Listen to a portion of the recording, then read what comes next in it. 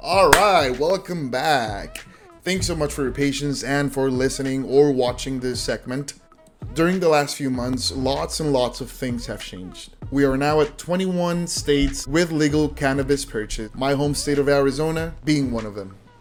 I'm also proud to say that during the 2020 elections, I did my fair share to make this happen. And I volunteered with several organizations to go canvassing in the Maricopa County, trying to educate people on the benefits of legalization. And we made it. Despite the heat, we organized, we went and knocked on those doors, and made the use of weed recreational for Arizonans. On our last episode, we were talking about the 19th century cannabis parlors, places where people used to go and get high. Back then, the use of opium and hashish was still legal. However, selling it or keeping a place where this was sold was not legal at all.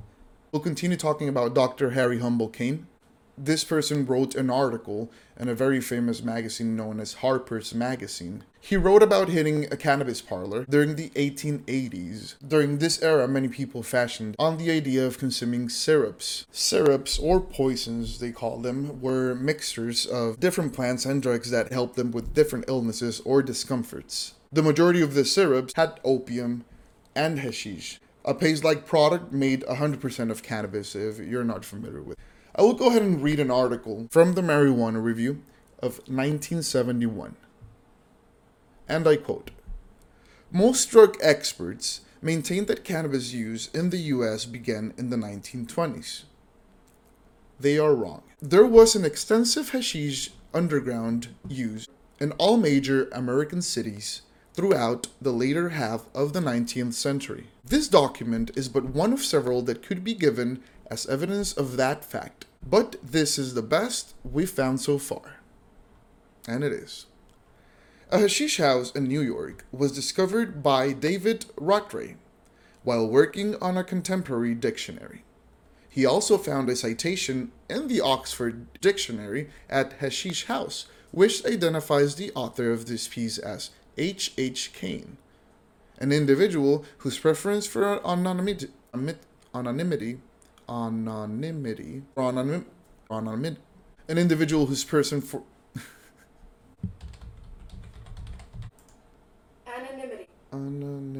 anonymity. Ah, cool. An individual whose preference for anonymity has been preserved until now. We haven't been able to find out any more about him. David gave a copy to Allen Ginsberg, who gave us a copy, from which this is produced. Until now. We now know his full name. It was Harry Humble Cain. And that he was a physician of famous reputation that advocated, unfortunately, against the use of hashish. It only took him one visit to a cannabis parlor to make him advocate against weed for the rest of his life. And we'll talk about this in a bit. So this visit really played a very important role in the demonization of the cannabis plant itself. So after this publication that Mr. Harry Humble Cain did in Harper's Magazine called A Hashish House in New York, The Curious Adventures of an Individual Who Indulged in a Few Pipefuls of the Narcotic Hemp. It sounds like a great name for a movie. A number of rates of New York smoking parlors appeared in the news in 1895. Hashish was legal, but apparently keeping a parlor where you sell it was not. And one could be charged with an all-encompassing offense that also covered keeping brothels and gambling dens, maintaining a disorderly house, they called it. The document is superb, in a psychedelic center replete with different varieties and preparations of cannabis, plus coca leaf tea and other drugs. This reminds me of people that like to smoke a joint and drink a Coke at the same time. We have always drank a coca leaf drink, apparently, even back then.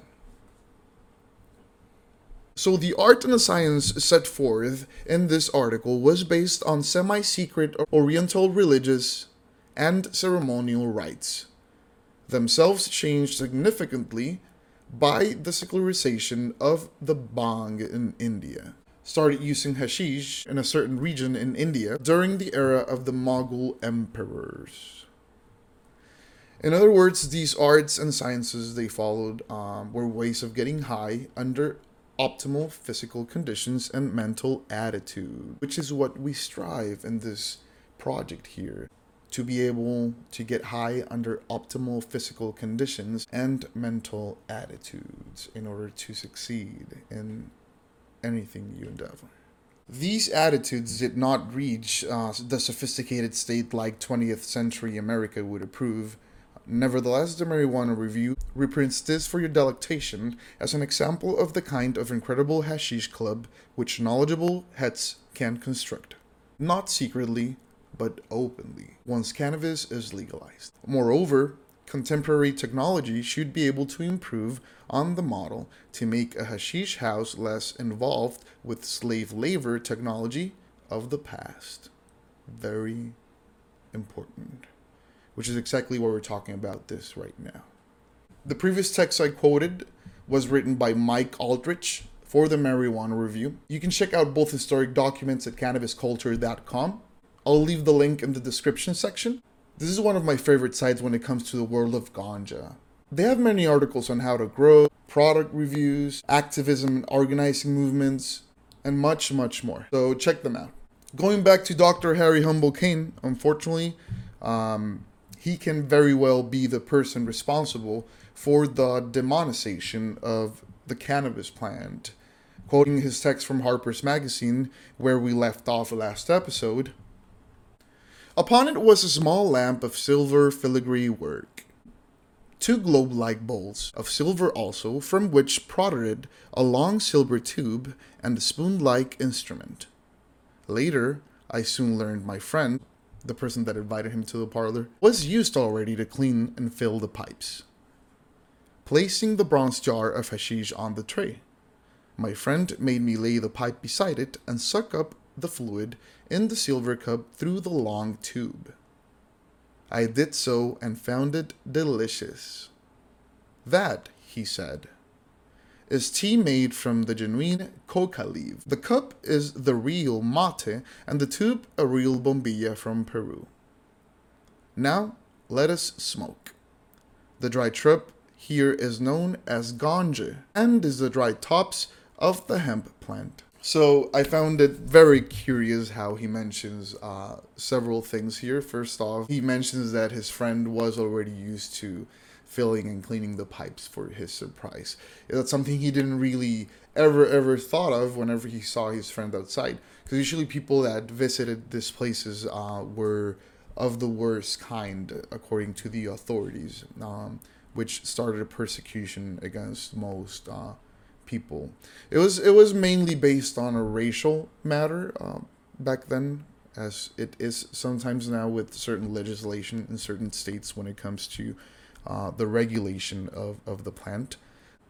But I find it really curious how he's surprised to know that he already knows how to do that pretty well, and he wouldn't ever think that. So this person, to me, is what I called a successful stoner. You know, maybe he had built a tolerance, and also he had managed to not let everyone know and keep it privately.